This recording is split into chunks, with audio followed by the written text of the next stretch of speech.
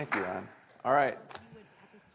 I'm Francis, and I thought I'd start off with like questions. If you guys have some questions, some of you guys have no clue who I am or anything about me. I know you.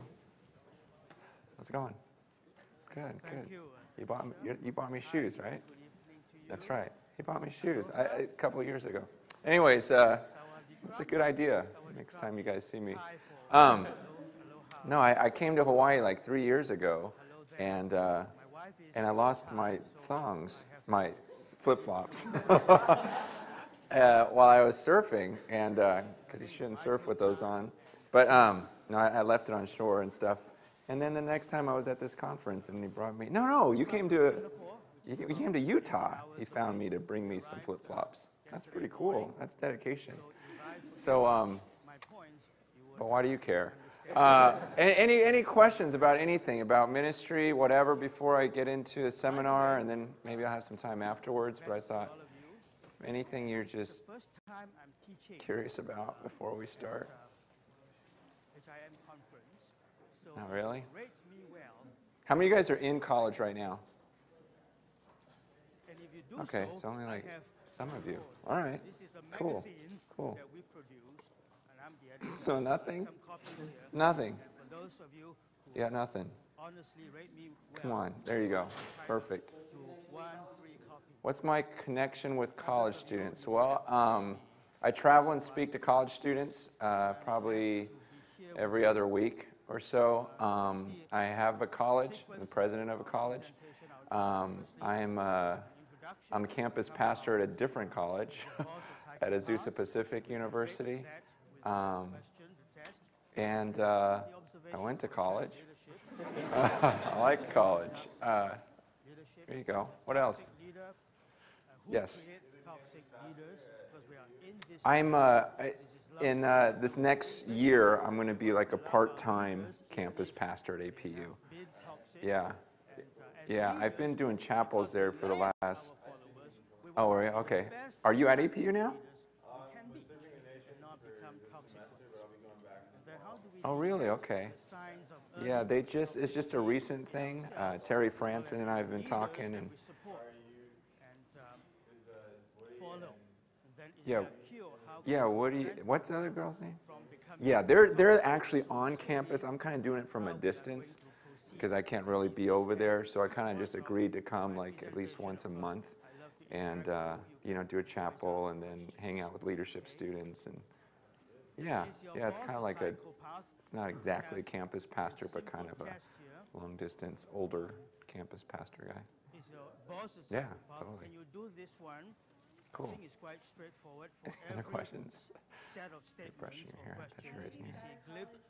Why did I start a college? I wanted to start a college for people that were going into missions or into the pastorate because I didn't really like the Bible colleges and the job they were doing in that area. A lot of guys that were teaching at the Bible colleges were professors and they weren't actual pastors. And so I felt like the practical side of it wasn't there. And also because of the debt that these future pastors were getting in. I spoke over at Pepperdine one time for chapel, and during lunch, they had me do this luncheon with all the Bible students. So I asked one of the Bible students, that's going to become a pastor, I go, how much debt are you going to be in by the time you graduate college? He said, about $120,000. And I said, and you're going to become a pastor? I go, how in the... He goes, well, I can't right after. I got to pay that off first. I go, you know how long it takes to pay off $120,000? And in my mind, I really felt like that was one of Satan's traps. The number one reason why people are not going into the mission field is because of college indebtedness. And so I thought, what if we started a college? What if our church subsidized it all and students could actually graduate debt-free and go straight into the mission field?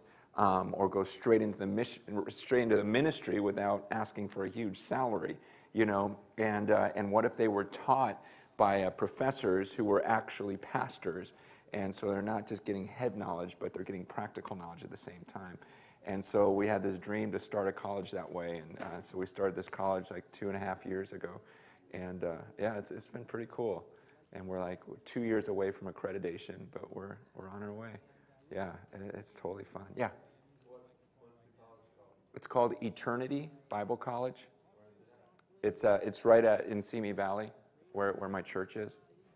So we use the church campus so that it's cost effective. And then also, the other thing I didn't like about Christian college was the kind of bubble that you can get into. And so we have them take their general education, the gen ed courses at the local junior college. So that they're taking their Bible courses, with us, and then they're having to defend their faith on the secular campus and share their faith as well. And we also don't have dorms, but we set you up with other students, and you get an apartment, so you have to be a light in the apartment building too. And so it's kind of keeping the Christian student in the world while they're getting their Bible education and graduating them debt-free and being taught by pastors rather than professors. So. Okay, are we there? We have about 200 students right now. About 130, I think, are for credit. Actually, we have probably 250 to 300 students. A lot of them are auditors, though. Half of them are just taking courses without credit. Where's Simi Valley? Simi Valley is about 45 minutes from APU, straight west. 118. APU is about 45 minutes east of Simi Valley. No, I just told APU for him. Azusa, California. It's like 45 minutes from Los Angeles. You're in Los Angeles? Southern California, Los Angeles. It's about 40 minutes out of LA. So is Simi Valley closer to the coast, I think? Yes, a little bit. Yeah, 118. Yeah. You guys know where the 118 is? 210 straight west turns into 118. Keep going west. Yeah. Yeah. It's about half hour from Ventura. You guys heard of Ventura? Good. Getting geography. You know Ventura? Good. Oh, yeah? It's nice, huh? And you live here now? It's nicer. Okay. Warm water. Yeah, what else? What else? Yeah. How can you be a campus minister even though you have a full-time job? I have like 3 full-time jobs, and and I was really struggling with this because I travel a lot, and then I've got my church, and then I've got my college that I teach at and I'm the president of, and then this campus thing it's kind of like the pseudo-campus pastor role where they have campus pastors that actually live there, and they wanted an older person that was an actual pastor of a church to kind of, and I've kind of built a relationship with the students at Azusa Pacific over the last 5-7 years of doing chapels, and so it's kind of awkward, but here's the thing, because I do probably too many things, but I had a friend who's a real successful businessman, and I was really struggling with my life, like, man, what am I supposed to do? It's like I got my hand in all these different things. And he said there's this 20-80 principle. He goes, and it's basically this. He goes, whatever task you're trying to achieve, you'll probably accomplish 80% of it in the first 20% of the time you put into it. Does that make sense? And then the next 80% of the time you put into it will be fine-tuning that last 20%. In other words, he goes, Francis, as a pastor, yeah, you could spend 40 hours, 50 hours at your church. But he goes, I bet you could spend 10 hours at your church and accomplish about 80% of what you would accomplish. And most people won't even know the difference. And so I said, wow, so then I could have like 4 or 5 jobs and put 20% into each of them and really be accomplishing about 80% of what I do at each of them if I did them full time. Does that make sense? And so I thought, I'm going to try that. And so right now it's working. It's really cool. Yeah, it's so just, I just want to change the paradigm of we should all have 5 jobs. And just don't give it your all. Give 20%.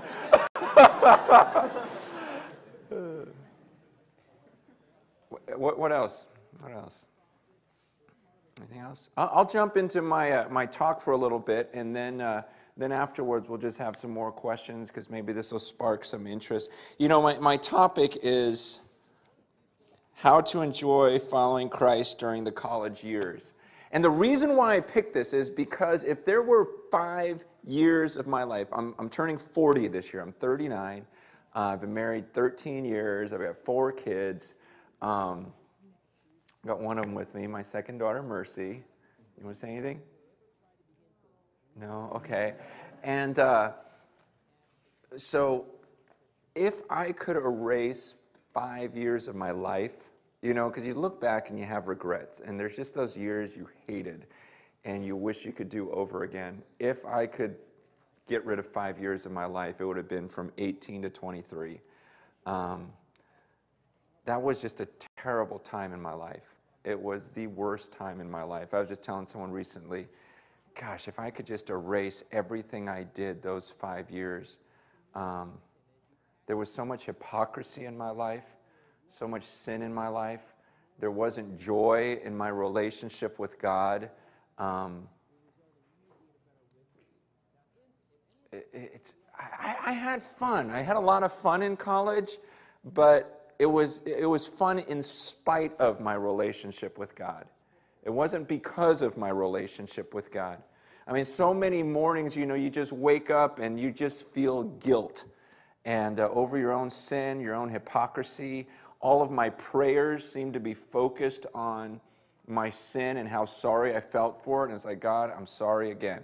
I'm sorry again. I'm sorry again. I'm sorry again.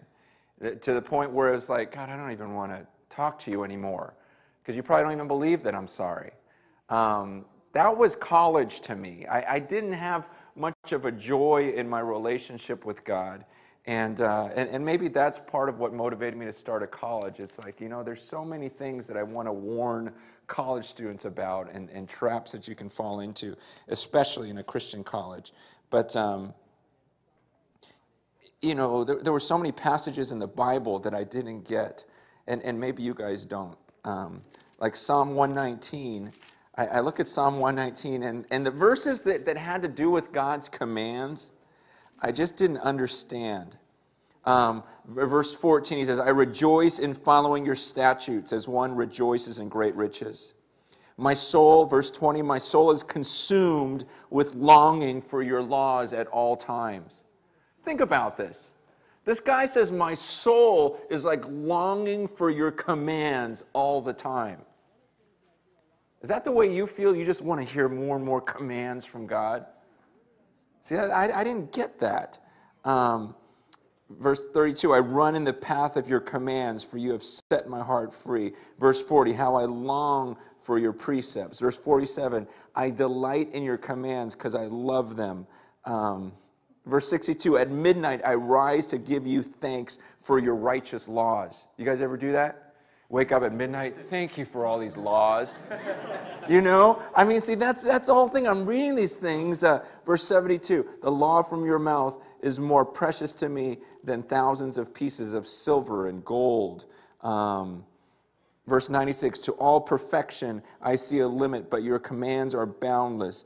97, oh, how I love your law. I meditate on it all day long. Here's the one that's crazy. Verse 131 of Psalm 119. I open my mouth and pant, longing for your commands. Okay, see, I would read these and I'm like, what in the world is he talking about? Give me more commands. Because to me, here's the thing. To me, ever since I became a Christian, which I think I got it in high school, the commands were like the downside to Christianity. That's the way I looked at it. I thank God that I was saved. I'm sorry, it's hard to preach with flowers. It to me was like the bummer. I was so excited to know that I was saved. I was so excited to know that I was a Christian, to know that if I died that day, I would go to heaven. But then there were these commands, and I didn't look at the commands like the psalmist did. I looked at it as the downside of Christianity. I think about all the things that I used to do, and then when I got serious about God, it's like, okay, so I can't. I mean, high school, I loved to cheat on tests. You know, I didn't have to. I mean, I'm Chinese, but you know, so but but I just enjoyed it, you know. I just thought, this is really fun. Now I don't even have to study, you know, and I just cheat. And then becoming a believer, it's like, I can't do that. You know, it's like the downer or lying. Oh, I love to lie. Isn't lying the best? Where you can just do anything, go, I didn't do it. You know, you just straight face and everything else. And so to me, there were so many things that I used to enjoy growing up. I loved flipping people off. You know, I loved getting into, I never really got in a fight, but I loved just the feeling of just getting in someone's face and just threatening. And even though inside I was scared to death, like, he could probably beat me up. But, you know, just I don't know, there were just so many dumb things such as that. And then it gets more serious, like into the pornography, you know. And so you start reading this book, and you like the fitting in, and you want to become a Christian, but then there's these commands. It's like, no more swearing. I enjoy swearing. No more cheating. I like cheating. No more pornography. I like naked girls. You know, and you're going down, and you're going, so no to this, no to this, no to this, no to this. And so for me, college was that time where I'm struggling with these things, and I'm going, man, I just don't get it. I'm just fighting my sin every day. I'm getting defeated. I just really didn't have a whole lot of joy in my relationship with God. I was bummed out about his rules, but I was going to obey these rules to show God that I loved him. And to me, that was Christianity, was just do all the things you hate to show how serious you are about your relationship with God. And I know there's still a part of that that's true, but it's so much more than that. You know, I mean, now at my age, I can look back and go, gosh, you know, I do love his laws. I do thank God for the commands. And as the older you get, the more you realize, wow, these commands really are for my good. And every time you disobey them, you realize that really didn't make me any happier. And so I'm at a point now where I'm still not panting for them, but, you know, I look at God's law and I go, wow, this is so good. Thank you for this. Thank you for this book. But I didn't have that attitude in college. And one of the, my favorite author on the earth is John Piper. And I remember when I first started reading some of his works, and his big mantra, or whatever you want to call it, is God is most satisfied. No, God is most glorified in us when we are most satisfied in him. God is most glorified in us when we are most satisfied in him. And I love that statement because that was so far from me. I wasn't really satisfied with God. And in understanding that, he was saying, you know, so then you're not really bringing glory to God, and he began to defend that biblically. And the whole idea is I don't bring glory to God when I'm bummed out by his rules. I don't really bring glory to God. I don't really make Christianity attractive to people when every morning I'm bummed out, filled with guilt, going, oh man, I blew it again. And to me, that was the extent of my Christian life. I don't think people looked at me and go, ooh, I want to be like him. You know, I don't think that's a light to the world when an unbeliever sees us in that state, and yet that's what I was in. And I'm understanding now, years later, that really God calls us to live with joy. And it's that joy that we have in that relationship with him that actually makes us attractive to the world, that makes us a light to the world. It's pretty similar to what he did with Israel. He says, Israel, I want to make you such a blessed nation. I just want to care for you and everything else and make you guys just prosper so that everyone looks at Israel and goes, I want to be part of Israel. I want Israel's God. And in the same way, we should be living lives where we have so much pleasure, so much satisfaction in Jesus that people go, oh man, I want what he has. I want what she has. That's how we bring glory to people. It's like last year, my oldest daughter was in 5th grade, and I walked her to class one time. And I walked her to class pretty regularly, but in 5th grade, I was like, hey baby, is this weird for you? Like, you're in 5th grade now, daddy's walking into the classroom, you know, because I just want to hang out with you. She goes, Dad, are you kidding me? like all my friends like ask like, wow, is your dad always like that? I wish I had your dad. I'm like, really? That's cool. You know, and I remember she brought home an F one time, you know, on a test, which there's no excuse for that. You don't get Fs. And she brought home an F just because she just is always screwing around. And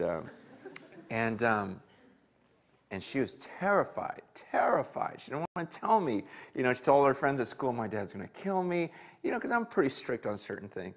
And she comes home with this F, and she goes, Dad, what are you going to do to me?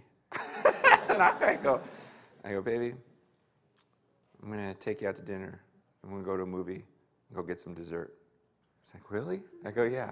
I go, I want to show you grace. I want to show you, you know, this is not just mercy. Mercy means I should punish you. But grace means that I'm going to give you something on top of what you don't deserve, you know. And I said, it's like Daddy. Daddy's done a lot of terrible things in his life. And yet God not only forgives me of that, but then he blesses me with you and your sisters and your brother and, you know, and this family and everything else. He's so blessed my life, and I want you to get this picture of it. You know, that's what Jesus did for you, is not only did he not punish you, but he died on that cross for you, and he's blessed you with so much. And so that's what Dad's going to do, just this one time, though. Okay, and you know, so the next day at school, all her friends are like, what'd your dad do? What'd your dad do? And he goes, oh, he took me to the movies and dinner and ice cream. And, you know, so all her friends are like, man, I want your dad. I want your dad. And I'm like, yeah. I mean, you just feel like, oh, that's right. I'm the greatest dad on earth, you know? And you see, that brings me glory. When my little girl has her friends going, I wish he was my dad. You see, is that the relationship with God that you're conveying to where your friends on campus are going, man, I want your dad. Man, I want your God. You see, I had no understanding of that, about God's desire to be this wonderful, wonderful Father who takes care of all my needs and gives me so much pleasure that other people would actually be attracted to that. And so I really believe that that's really our biggest job on the campus. I mean, absolutely, we preach the gospel, we stay pure, because the prayers of a righteous man are powerful and effective. You pray for your friends and everything else, but ultimately, are you a joyful person? Do people see that because you've got a relationship with Jesus Christ, your life's just different? And there's something so attractive about you. You see, that's when God is glorified, when we are so satisfied, like, oh, man, he is so good to me. See, the Bible says in Philippians chapter 4, verse 4, which is a passage which I'm sure you're all familiar with. Philippians 4:4, rejoice in the Lord always. And I'll say it again, rejoice. When's the last time, think about this, when's the last time you really rejoiced in the Lord? See, because the Bible says to do it always. Always. See, and when I used to, you know, we all sung that song, right? Rejoice in the Lord always, and again I say rejoice. You know, you know, or maybe you didn't sing it. Did you guys sing it? Oh, I'm really old. Okay, some of you guys sang it. Okay, and it's just kind of the happy song. Yeah, rejoice in the Lord always. Woo! And because of that, I never took that as a serious command, because it sounds too happy to be a command, right? A command is thou shalt not murder, thou shalt not commit adultery, thou shalt not steal, don't bear false witness, thou shalt not covet. Those are commands. But I never thought of rejoice in the Lord always. That's a command. That's in the imperative. He's telling you, I'm commanding you to rejoice in the Lord always. Rejoice because of this relationship you have in Jesus Christ. Be so pumped about it. And do it always. And not only, I mean, think about it. Is there any other command in Scripture that's written like this? He says, rejoice in the Lord always. Then he says, and I'll say it again, rejoice. Is there any other command that's written that way? He doesn't say, do not murder. I'll say it again. Don't murder. I mean, you see, I mean, in Scripture, here's the one place where he says, I am telling you, I'm commanding you to do something. Always. And if you didn't catch it, I'm going to say it again, rejoice. And I never took that seriously because I thought that's no command. That's some good advice. That'll make me feel better or whatever, but I didn't take it as a command from Almighty God, and yet he says, that's what I want you to do, and I want you to do it always. And here's the thing, the other part of it was I felt like some people do this naturally. Like you know people that just seem like they're naturally happy, whether they're Christians or not. They're just they're just known on campus as the happy girl or the happy guy, just always smiling, and that was never me. That was never me. I'm naturally like a very introspective, kind of bummed out guy. Ever since I was a kid, I still remember, you know how you have those weird childhood memories? I remember as a kid, every time I'd see my aunt, and I remember she would look at me, Aunt Mary, and she'd always go, why you never happy? I go, I don't know, problems. I don't know. That's what I remember as a kid. I remember my dad. My dad died when I was 12, but I remember one time there was this fish he was cooking. In Chinese we put the whole fish, on the table. And the thing, just looks so sad, this fish. I go, wow, that fish looks pretty sad.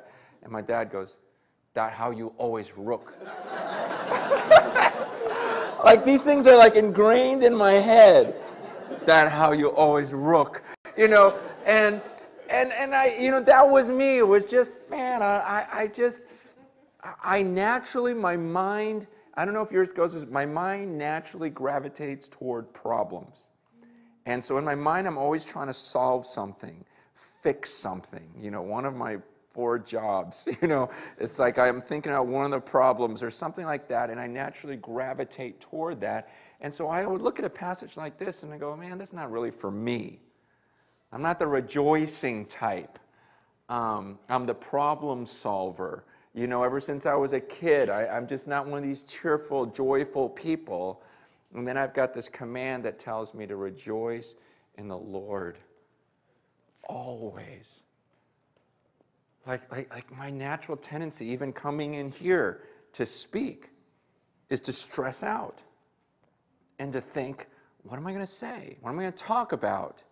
And I'm already thinking about tomorrow night in the plenary session and going, man, there's going to be junior hires in there, in high school. And then I'm thinking about, the next, I'm already worried about all this stuff. And my mind naturally gravitates. And the Bible says, no, I want you to rejoice. Like rejoice. Even this afternoon, I'm looking at the passage again. I'm going, oh, man, when's the last time I rejoiced in the Lord? The thought that, man, any moment, I'm going to be in heaven. Like, everything that I've ever done is completely wiped away because of the cross. I mean, it doesn't have to be that way. God didn't have to be such a merciful, graceful God. He could have just punished me for everything I did wrong and to just dwell and to meditate and go, no. So you're telling me right now, any moment I could fall over and die. Man, and I've had friends, while they're speaking, they died on stage. I'm thinking, wow, that's cool. I mean, what a way to go, right? It's like that's how I want to go. I mean, a friend of mine that died baptizing someone, got electrocuted while baptizing. Why are you guys laughing? That sucks. Okay, why are you guys? Wow, you guys are weird. And then another friend of mine, he was preaching, it was a prayer meeting and just collapsed, an aneurysm. These are pastors of big churches. Another friend of mine that was preaching at a funeral, giving a eulogy at a funeral. That was crazy. that was crazy, because this is what he said. He wasn't even a pastor. He was just a guy. And just a guy, not one of these pastors. But he's at this funeral, and he looks at the people. These were his exact words. He goes, listen to me. You never know when God's going to take your life. And he says, at that second, there's nothing you can do about it. Are you ready? Sits down, falls over. Is that the most intense? Now I'm off on a tangent of people dying, but, back to rejoicing. See, I always gravitate toward negative. Oh, this other guy died? No. But the whole point is, let me just finish that story, though. Okay, that guy is Stan. Okay, his name was Stan Gerlach, and he died. And I've shared this so many times that but anyways, he dies at this funeral, and so I get the phone call, and I head over to Stan's house. Not that he's going to be there, but I knew his family was coming back. Here I am making fun of him. Yeah, he died. Yeah, another guy baptized. But I get to the house, and his wife just gets there, and she's bawling, hugging me, and then his son, John, big guy, comes out of the car just bawling, going, man, did you hear the story about my dad? I go, yeah. And he got this big smile. He goes, man, my dad died preaching the gospel. It's like that's what he loved doing the most, was just telling his friends about Jesus, and he died. And I remember going into the house, and everyone's staring at me, and Susie, his wife's like, Francis, can you say something to us? I mean, I just lost my husband. They just lost their dad, their granddad, their neighbor, their friends. His house is packed, and I turned to Matthew 10, where he says, if you'll confess me before men, I'll confess you before my Father in heaven. And Jesus says, if you deny me before men, I'll deny you before my Father who's in heaven. And I said, can you imagine what a rush that must have been? I mean, Jesus says he'll confess us if we confess him. And so one moment, Stan was on earth going, you guys, this is who Jesus Christ is. And then 1 second later, he's in heaven. And Jesus is going, Father, this is who Stan Gerlach is. Rush. Can you imagine that? I mean, seriously. Can you imagine if right now, as I'm telling you about the joy of the Lord and rejoicing in Jesus, if I were to collapse, and then 1 second later I would have Jesus talking about me before the Father and saying, Father, let him in. This is Francis. He was just preaching about us. He's just speaking about you. And for him to say, come on, well done, inherit the riches of the kingdom that were prepared for you before the foundation of the earth. That's the truth about what Jesus did on the cross for me, is that at any moment I leave here and I'm in paradise. All pain is gone. And the Bible says we need to think about that, and we need to rejoice in the Lord always. That should be on the forefront of our minds. I love what Jesus told his disciples in Luke 10. In Luke 10, okay, let me set this up. In Luke 10, Jesus sends out the 72, and he tells them to go and to heal people, to preach the kingdom is here, and told them you're going to have all sorts of power and everything else. And in Luke 10, after they went out, they kind of went on their mission. The 72 people, it says in verse 17 of chapter 10, it says, the 72 returned with joy and said, Lord, even the demons submit to us in your name. So these 72 followers of Jesus come running back. Man, Jesus, you wouldn't believe it, man. Even the demons would submit to us. We had power to do anything. And they're so excited. And it says they're filled with joy. And then Jesus kind of eggs them on in verse 18. He replied, I saw Satan fall like lightning from heaven. I've given you authority to trample on snakes, scorpions, to overcome all the power of the enemy. Nothing will harm you. So Jesus says, I know when you guys were out there, it was like Satan just crashed from heaven. You know, it's just like when I saw him fall from heaven. He goes, man, it was just so powerful. He goes, I gave you power over snakes. The disciples are like, yeah, look. You know, it does, nothing affects us. He goes, nothing will harm you. And it says they're so filled with joy, and they're just all fired up. But then Jesus says, at the next breath, he says this, verse 20, however, do not rejoice that the spirits submit to you, but rejoice that your names are written in heaven. That's a very key phrase. He goes, don't rejoice that the demons submit to you. Rejoice that your names are written in heaven. See, he says, your joy should not be based upon ministry. Like when things are good, then you're happy, you're full of joy. When you've got a powerful ministry, things are going well. That shouldn't be what brings you joy. You should rejoice that your name is written in heaven. That should bring you your joy. And that's why in Philippians 4:4 he says, rejoice in the Lord always. You see, if you're rejoicing that your friends are walking with God, that's a joy that's going to be up and down, up and down. You know that, right?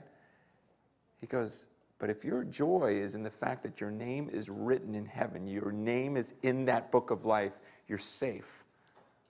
That's a joy that won't go away. I mean, what if I told you tonight, because most of you guys don't really know me, what if I told you tonight that, we'll just use this, that this isn't really a Bible? What if I told you God handed me the book of life and all the names of everyone who's going to heaven, they're in this book right here? What would be your first question? Yeah, check for my name. Okay. I mean, I'm pretty sure I'm saved, but just check. And what would it feel like the moment I read your name out of the book of life? Imagine I read your name out of the book. Like, what's your name? Andrew Gorospe. And I'm like, Gorospe, Andrew Gorospe. Yep, you're in there. I mean, can you imagine what you would feel if I read it out of there? You'd be pretty pumped. Could anything bum you out tonight after that? Probably not. Could anything bum you out this week? Probably not. Why? Because you just heard your name read from the book of life. Now, the truth is if you really believe this book at all, then this book says that you've been saved by grace through faith, so you shouldn't need to read from the book of life. I mean, if you don't believe the Word of God that you've been saved by grace through faith, then why would you believe the Word of God that there is a book of life? You know what I mean? And so our trust should be is, man, I don't need him to read it. Francis Chan is in the book of life. That's intense. My name's written in heaven. He's telling these disciples, your name's written in heaven. You're safe. You're secure. You're saved. See, nothing should take that joy away. And he says you need to rejoice in that regularly. Not just regularly, but always. I'll say it again. Rejoice. How have you been doing with that command? Do you rejoice so much that the people on your campus go, man, why is he so happy? Why is she so fired up? Especially if you're a person who isn't naturally joyful. Especially if you're a person that does typically get stressed out and bummed out on a regular basis. And that's usually what you're known for. And suddenly you begin this process of enjoying God so much and rejoicing and just sitting and meditating right now and going, no way. So right now my name is written in heaven. And my life's going to end at any second. And then boom, paradise forever. No more pain. No more tears. Just take a deep breath and go, wow, what can really go wrong? And to rejoice in that because of what Jesus did on the cross. He says, do that always. And then he says, let your gentleness be evident to all. The Lord is near. Let your gentleness be evident to all. The word gentleness is the word sweet reasonableness. It's the idea of when something difficult happens, you have this reasonable attitude toward it. Like you don't fly off the handle, you don't get depressed, you don't want to kill yourself. You just go, big deal. I'm going to heaven. Big deal. My name's written in that book of life. There's this sweetness, this gentleness, that things that would normally tear another person apart or bum them out or put them on drugs, whatever else, you're going, it doesn't really matter. I know God. I am a friend of God. I'm a friend of the Creator. This is nuts. You know how when you first get a girlfriend or a boyfriend or you first fall in love, how nothing else can really bum you out? You know, because you're so happy about something. I remember when I first met my wife, and it's just one of those things where I thought, she will never go out with me, but I'm going to give it a shot. And I was never the type that would do that. I was always the wuss that would like ask her girlfriends, hey, find out if she likes me, you know, before I ask her out. You know, because I just didn't like that risk. But I was getting older and just thought I'd go for it. Just losing my hair. And I just thought, man, I'm just going to go for it, man. I'm not getting any younger. And I just remember there's this girl, and I didn't even know her. She came to my church. She was a guest soloist at this church I was working at. And I hear this voice. I'm going, no way.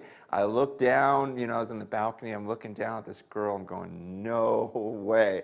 And then I start finding out about her. She was like the Miss Teen California. She was like, no way. This is out of control, you know. And I just thought, I'm just going to go for it. I'm just going to go for it. And I remember asking her out, you know, and took a while for her to say yes, but she did. And I remember going out. Well, it's crazy. Okay, I'll just tell you a story. I go off on tangents. But here's the thing. Okay, I asked her out because I found out that she was going to be, like at our church, had this big Christmas musical production. And so they asked her to play the lead in it. I thought, no way. She's coming back to the church. She's going to be here for rehearsals and everything else. So I asked the associate pastor if I could be the stage manager. And I was honest. I was totally honest with him, too. I go, I don't really care about your little play. I want to meet this Lisa girl, you know? And he's like, okay, that's cool. Just put a headset on and pretend you're doing something. And so...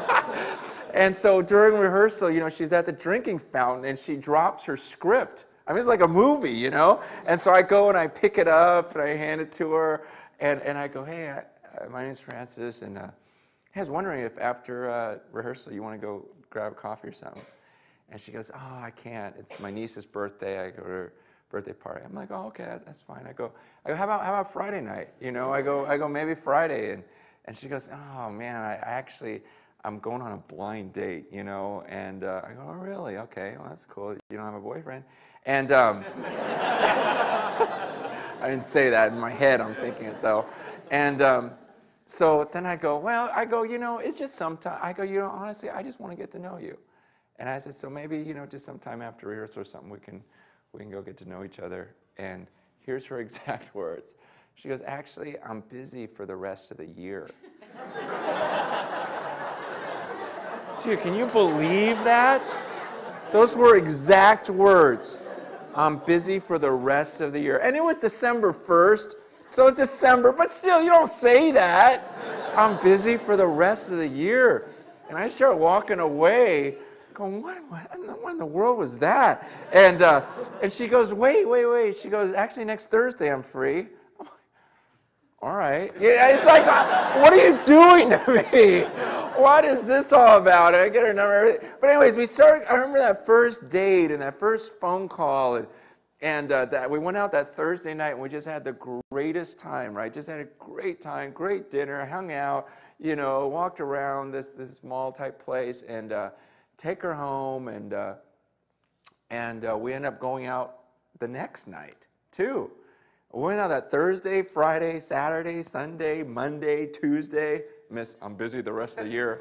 You know, we went out like 5-6 nights in a row, and I'm just flying high like, no way, I can't believe she's still with me, you know?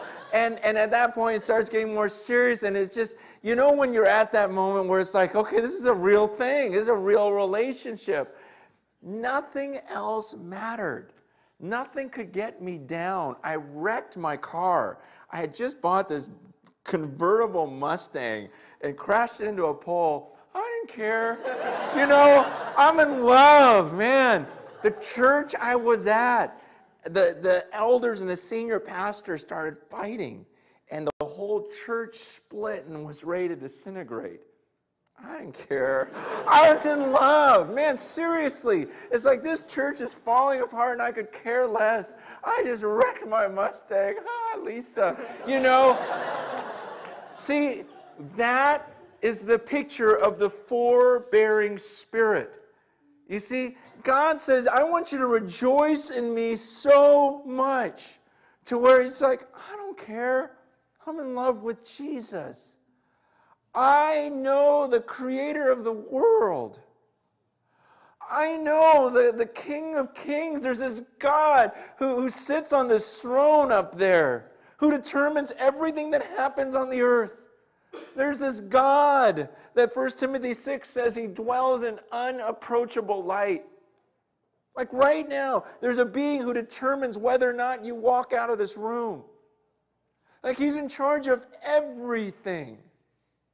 And he looks at me and he goes, there's my son that I love. Man, so at the end of my life, when I approach that throne, the Bible says there's lightning, there's thunder, there's fire. There's 100 million angels all worshiping him.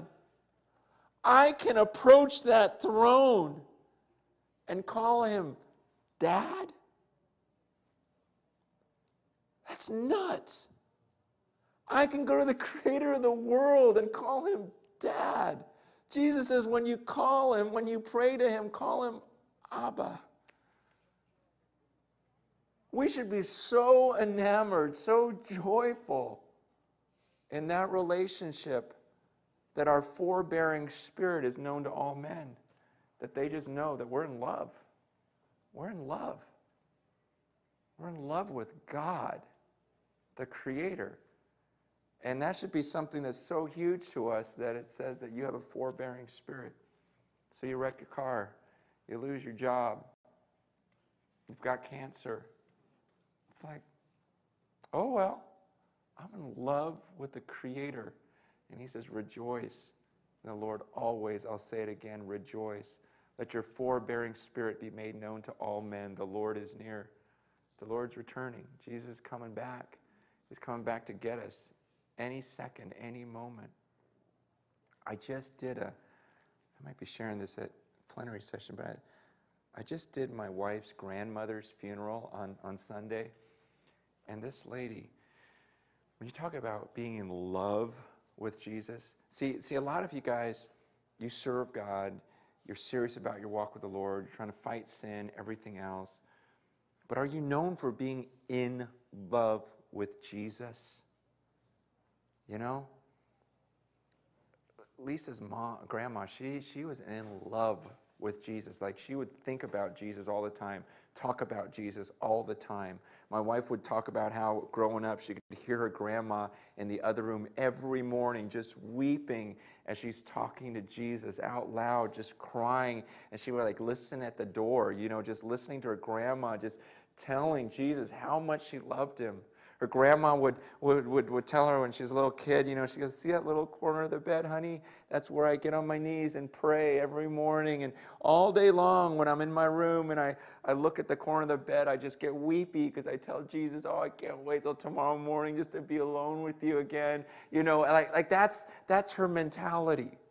I mean, at one time, we were at this family gathering where we went to this play, and we're sitting in a theater. We're sitting in a play, and I'm sitting next to Grandma Clara, and during halftime, I look over at her, and I go, hey, Grandma, what do you think of the play? And she goes, oh, honey, I don't want to be here. I'm like, me neither. But why? What's your reason? I go, there's nothing foul. There was nothing dirty in this play. You know, everything seems clean. And she looks at him. She goes, I just don't know if this is where I want to be when Christ returns. She goes, I think I'd rather be praying or helping someone, but not just sitting in a theater watching a show. I thought, wow. This woman thinks every moment like, what do I want to be doing? Because Christ is going to return any moment. And what do I want to be found doing? She goes, there's nothing wrong with this. I just don't want to be sitting in a theater watching a show when my Lord returns. I want him to see, man, I'm praying to him. I'm serving someone. I'm helping someone. She goes, I'd rather be praying for you or for your church or something, but not watching a show. And I thought, no way. I never met anyone that took that passage seriously. You know, we've heard it all our lives, but have you ever met someone that literally thinks, what if Christ returns right now? What do I want to be doing? I mean, this is good, you know, but do you think throughout the day, is this what I want to be doing when Christ returns? She did. And when you meet someone like that, you can't help but it changes you, right? You know, for me, it's like, I didn't watch the second half of the play. I couldn't. Not after she had said that. I just sat there, just tuned out whatever was going on, and I was just praying. Going, Lord, you're right. She's right. I should be thinking about you all the time. This is so much better. And I missed the whole second half of the play. So I kept thinking, maybe she knows something. You know, maybe, you know, what if he returns? See, that's what that passage is talking about. He goes, let your forbearing spirit be made known to all men, because the Lord is near. I believe he's saying that in an eschatological sense, in that Christ could return any moment, and there should be this joy. Is anyone in here engaged to be married? Anyone? No? No one. All right, you guys need to get to know each other. Okay, but you know, it's that whole idea of, you know, I asked that in my church like a couple weekends ago. I go, hey, anyone engaged? And, you know, and the engaged couples, woo, you know, they just get so fired up. And I'd ask, how often do you think about your wedding day? She goes, every day, you know, multiple times a day. And he's like, yeah. You know, he had to be cool, but he goes, okay, yeah, every day. And it's this whole idea of, yeah, when you get engaged, you know, and you're just so in love with this person, you can't wait for that day. You think about it all the time. You see, that's the return of Christ. You understand that? He says he's coming for his bride. How excited are you as a bride? I mean, if my bride wasn't excited about the wedding day, didn't think about it every day, I'd start feeling a little insecure. I would kind of question, you know, especially the bride. I mean, she's the one that's supposed to be all giddy, you know. And the whole idea is Christ says, man, I'm coming back to take you as my bride. And how often do you think about that wedding day? How often do you think about that marriage of just, man, any moment, Christ, the one I'm in love with, the one I can't stand being apart from, he's so near, he's coming back. Rejoice in the Lord always. I'll say it again, rejoice.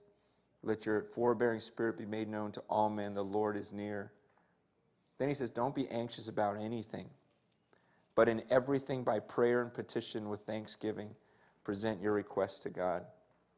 Don't be anxious about anything. Anything. That's a command, another command. Don't worry about anything. But in everything, by prayer and supplication, lift your requests to God. Are you worried about anything right now? The Bible says you shouldn't. You shouldn't. You should just lift it up in prayer. And in fact, not you shouldn't. He says don't. Okay, could you imagine, try to imagine this. Imagine tonight, okay, we dismiss. We're going to dismiss in a couple minutes. Let's say tonight, you walk out that door, okay? You imagining yourself doing that? Okay? Okay, good. Okay, you're walking out that door, and the moment you walk out that door, imagine you never worried again through your whole life to the day you died. Okay, try to picture yourself never having any anxiety, never stressing about anything, never worrying again. Could you imagine? Would that be a pretty good life? Would that be a pretty good life if you made it all the way to the grave without worrying again. That'd be pretty cool, huh? See, most of you guys hear that, you go, yeah, that'd be great, but like I could pull that off. See, you already just look at it and go, that's impossible. See, we just look at God's command and go, come on, no one can do that. Rejoice always. Don't be anxious about anything, like never worry again. But you guys, do you understand this is commanded? Don't ever worry again. Go out here and don't worry about anything again. I mean, what do you have to worry about? What's the worst thing that could happen to you? Die. Whoo, big deal. You die, you go to heaven, everything's set. God's saying, I don't want you to ever worry about anything. He says, stop worrying, ever.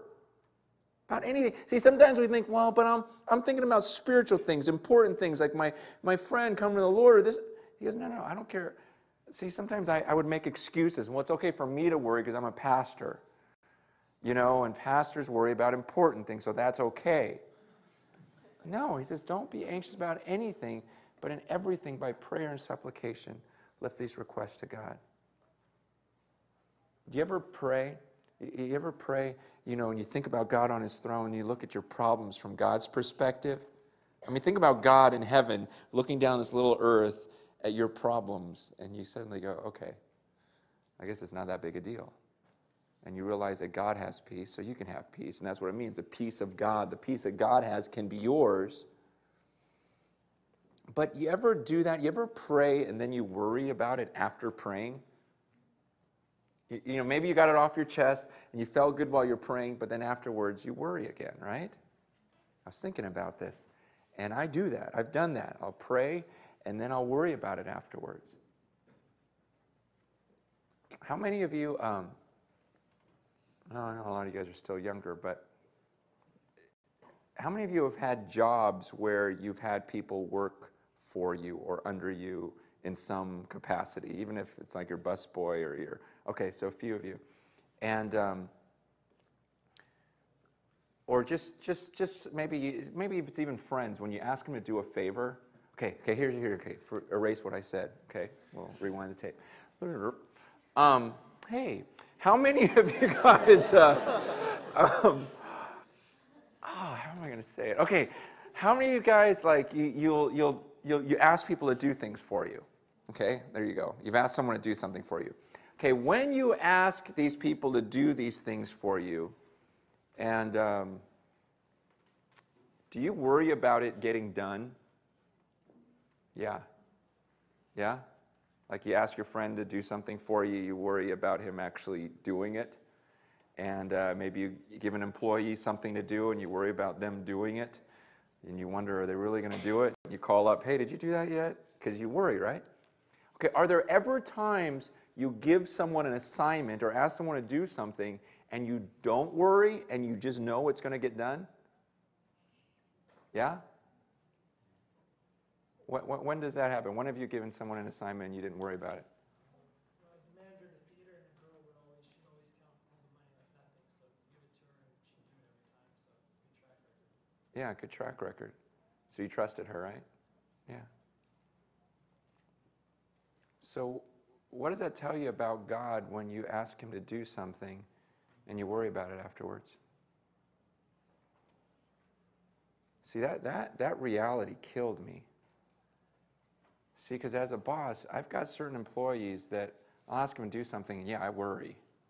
And then there's maybe two that I just know if I give it to them, it'll get done. And I don't worry. And that revealed so much about the way I viewed God in my prayer life.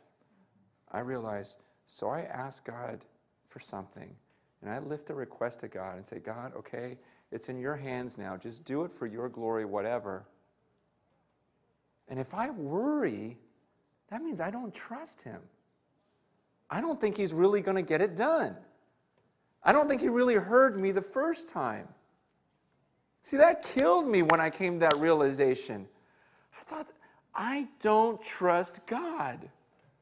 I don't trust he really hears my prayers.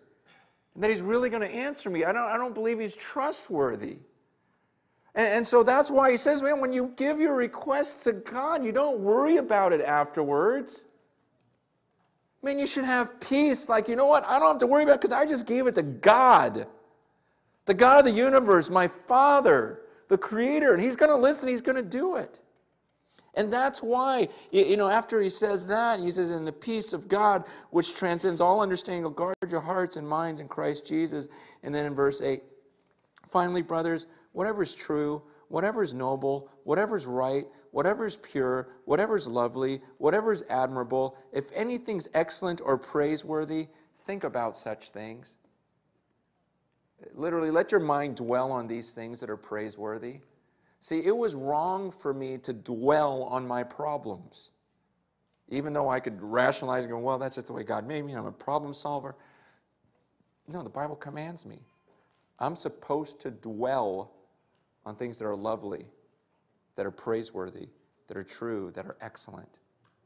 You see, if we truly left this room and became people who no longer worried, who rejoiced in the Lord always, who dwelled on the praiseworthy things throughout the day, you're not thinking about all your issues, all your problems, but you're thinking about what a great God you have and the fact that your name is written in the book of life in heaven. See, that's where suddenly being a testimony on campus becomes a joy. And that's when suddenly you're a true light and God is glorified when everyone goes, man, I want to live the way you live.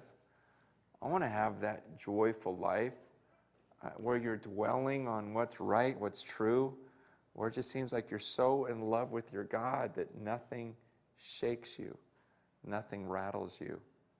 Is that your reputation on your campus right now? I hope so. If not, this is what we strive for. And because I'm telling you, you're going to have all sorts of grief from people who don't believe like you do. I mean, man, it's nuts where the world's gone since I was in college to where you guys are now. The things that people just accept and believe, and all that stuff can get you down if you focus on it. And you're not going to have joy, and you're not going to have the impact that you want to have. So I know it's a passage of Scripture you guys have studied before, looked at before, but hopefully I shed some new light on it, and hopefully, man, could you imagine if all the Christians on your campus lived out Philippians 4, and they rejoiced always, and they were known for their forbearing spirit, that when things were bummed out, they're just in love, and that they never worried, and they gave everything to God, and they just dwelt on the things that were praiseworthy. Can you imagine the movement of God that would take place on your campus if the Christians really lived that way? And it starts with you. It's just like the way Grandma thought about Christ's return and how that changed me, because once you see someone do it, then you have no excuse. And in the same way, if you will really live this out and be that type of light even to the other believers, and they see you, you truly are joyful on campus, even during midterms, even during whatever, you know, man, I really think that's what it's going to take to start a revolution, is Christians that are truly in love with Jesus and so in love, so rejoicing, so awaiting his return that the junk that happens doesn't faze them, and the ridicule and everything else, it doesn't faze you, instead of being a person that's so impacted by circumstances. So that's pretty much all I wanted to share tonight. You guys got any questions on about anything? You guys look bummed out after this message on rejoicing, like, crud, I gotta rejoice. I've never been good at that. You know, like, that's not the way God wants us to be, you know? I mean, just think about being the kid, you know, like my little girl, just making her friends jealous because of her dad. Not this one, the other one. But it's funny, though, my other one, to be honest, now she's in 6th grade. I walked her to class like a month ago. She goes, okay, Dad, now it's a little embarrassing. I'm like, oh, man, you know, I got to 6th grade. It's pretty good. But I mean, are you the kid that everyone says, I want his God, I want her God? I want to pray for that. Will you join me in prayer?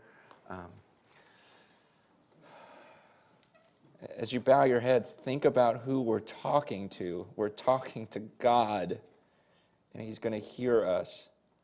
That is so intense.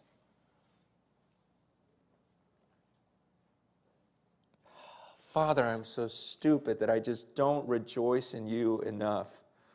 God, you've done everything for us. Everything, God.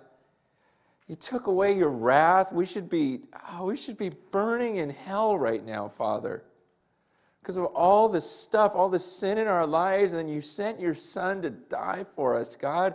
And yet we walk around bummed out, concerned about things of this earth. Father, that truth of the gospel should just lead us to be such joyful people. And so, God, forgive us because we just forget and we disobey your word and we don't rejoice in the cross enough. And so right now, we just tell you, Lord, it's just so good to think that at any moment your Son's going to return and take us to heaven to be with you forever, with no more pain, no more sadness, no condemnation for everything we've done. Lord, may we live like people who really believe that. May we be so satisfied in you that you've written our names in that book. God, I pray for every student in this room that they truly could walk out these doors and not worry, because God in heaven loves them. Help us to be so in love with you, God. So in love with you. Not just a bunch of people that are trying to obey a bunch of rules because they have to, but people that are just madly in love with you and love your teaching, love your commands, love everything about you, love being your kids, and maybe make this world jealous, wanting our dad, because you are the greatest. You're the best. We love you in Jesus' precious name. Amen. Thanks, you guys.